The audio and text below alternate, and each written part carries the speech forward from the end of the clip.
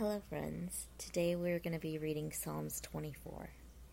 Before we begin, let us go ahead and pray over the word that we will receive today. Dear Heavenly Father, Lord, we thank you for the day that you've given us. We thank you for the many people you've placed in our lives. We thank you for all the blessings that you pour down into our lives and all the answered prayers. Lord, we pray for your knowledge, wisdom, and understanding as we try and grasp the word that we will receive today. Help us to be able to put it to work into our own lives and to be able to share it with whoever needs to hear it. Help us, Lord, to bear the fruits of your Spirit in all that we do, and allow us to be a beacon of light for your love, kindness, grace, and mercy. Holy Spirit, be breathed into us today and allow us to walk in your guidance in each and every step. Give us your discernment in all things and help us to understand the truth behind today's message. In Jesus' name we pray. Amen. Psalm 24 is titled, Of David, a Psalm. The earth is the Lord's and everything in it, the world and all who live in it. For he founded it on the seas and established it on the waters. Who may ascend the mountain of the Lord? Who may stand in his holy place? The one who has clean hands and a pure heart, who does not trust in an idol or swear by a false god. They will receive blessings from the Lord and vindication from God their Savior. Such is the generation of those who seek him, who seek your face, God of Jacob. Lift up your heads, you gates. Be lifted up, you ancient doors, that the King of glory may come in. Who is the King of glory? The Lord strong and mighty, the Lord mighty in battle. Lift up your heads, you gates. Lift them up, you ancient doors, that the King of glory may come in. Who is he? The King of glory? The Lord Almighty. He is the King of glory. So that is the end of Psalm 24. And this section right here kind of confused me a little bit. Lift up your heads, you gates, and be lifted up, you everlasting doors, and the King of glory shall come in. Who is this King of glory? The Lord strong and mighty, the Lord mighty in battle. I was confused as to why he said gates and doors. So I looked it up in Enduring Word, and I will link the article in this description. But it says, Lift up your heads, O you gates. The first section of the psalm declared the greatness of God. The second section spoke of how man can come in relationship with this great God.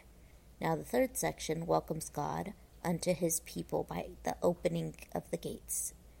When the King of England wishes to enter the city of London through the Temple Bar, the gate being closed against him, the herald demands entrance. Open the gate. From within a voice is heard. Who is there? The herald answers, the King of England. The gate is at once opened and the king passes amidst the joyful acclamations of his people. And this comes from Evans, that's cited in Spurgeon. And the King of glory shall come in.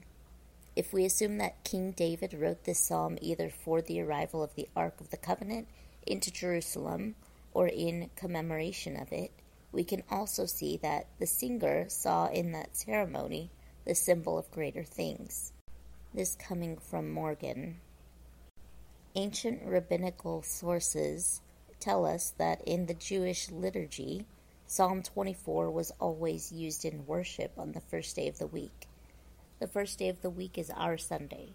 So putting these facts together, we may assume that these were the words being recited by the temple priests at the very time the Lord Jesus Christ mounted a donkey and ascended the rocky approach to Jerusalem. Therefore, we can make several connections to this idea that the King of glory shall come in. This was fulfilled when the Ark of the Covenant came to Jerusalem in 2 Samuel 6, verses 11 through 18. This was fulfilled when the ascended Jesus entered into heaven Acts 1, verses 9 through 10, and Ephesians 1:20. This is fulfilled when an individual heart opens to Jesus as King. And the King of glory shall come in. The idea is plain. It's assumed that when God is welcomed with open gates and doors, he is pleased to come in. The King of glory will meet with his people when approached correctly and the doors are opened unto him. The idea that the doors or gates might be opened unto God, but he would not come unto man, isn't even considered. When we draw near to him, he draws near to us. That's from James 4, verse 8. For the church is Christ's temple, and every faithful soul is a gate thereof to let him in, as in Revelation 3, verse 20. In Revelation 3, verse 20, this idea is presented as a plea from Jesus unto his people. Behold, I stand at the door and knock. If anyone hears my voice and opens the door, I will come in to him and dine with him, and he with me. Jesus promised, open the door and I will come in. Surely if there were doors and gates that needed to be lifted up before Christ could enter into heaven, much more are there doors and gates that must be opened to receive him into our hearts. We must have the King of glory within. To have him without, even though he be on the throne, will not avail. So that thought that God will not enter our lives until he is invited in is very strong here. We have to open up the doors and the gates of our hearts and our souls to allow Jesus into our hearts. He's not going to just come in and save us.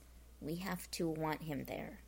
This goes along with the thought that we have to ask verbally for God to do the things that we need him to do. We can't just assume that he's going to do them because he knows what we're going through. Yes, he knows what we're going through, but he wants us to come to him with it. I hope that you guys enjoyed this message today, but I have run out of time. So, till next time.